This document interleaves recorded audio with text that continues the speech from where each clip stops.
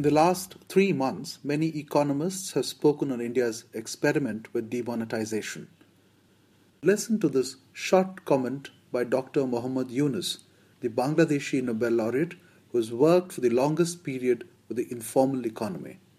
This was during an interactive session at the Synergia Foundation recently. Dr. Yunus, you've been working for the longest period with the informal economy. In the last 3 months in India, we've had this big debate about demonetization. So what's your opinion? Do you think it's affected the informal economy? It's affected lending?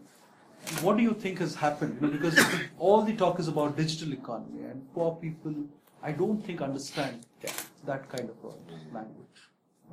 Well, you know more than I do in this.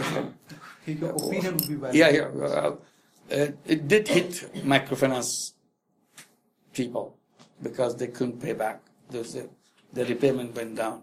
They couldn't sell things because of the cash shortage and so on. So there was lots of those problems happening.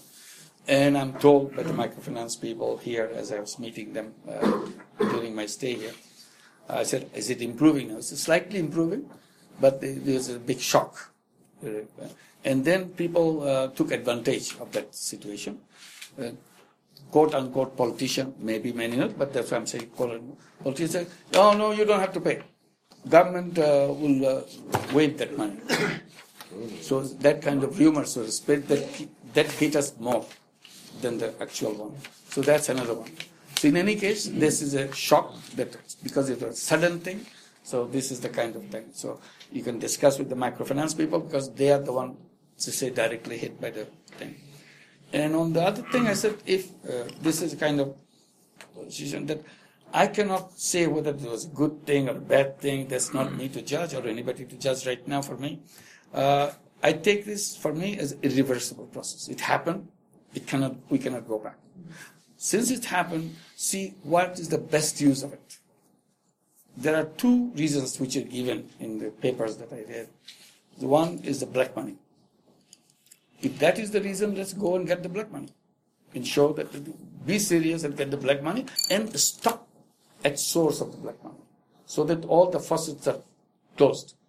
Black money. Part of it is now completely discounted because RBI has got back more money than what it... I'm not going into that. I said, if that is the reason, that you have to show that this is what is happening. Black money, can you tighten the faucets which are pouring in black money?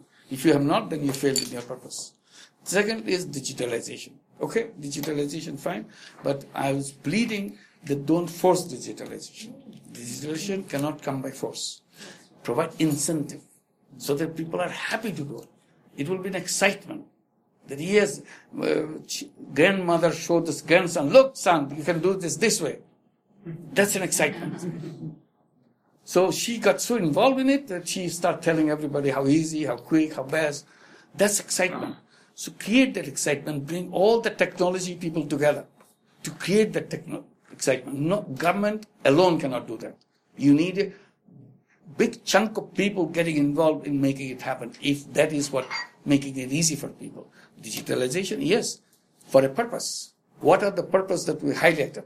Yes, in digitalization, we bring financial services to the remotest person in the least possible cost. Demonstrated. Otherwise, just saying that doesn't do the job. So we have an opportunity. I see this as an opportunity, even if you say it's a bad situation, but bad situation can also create opportunity. Use this.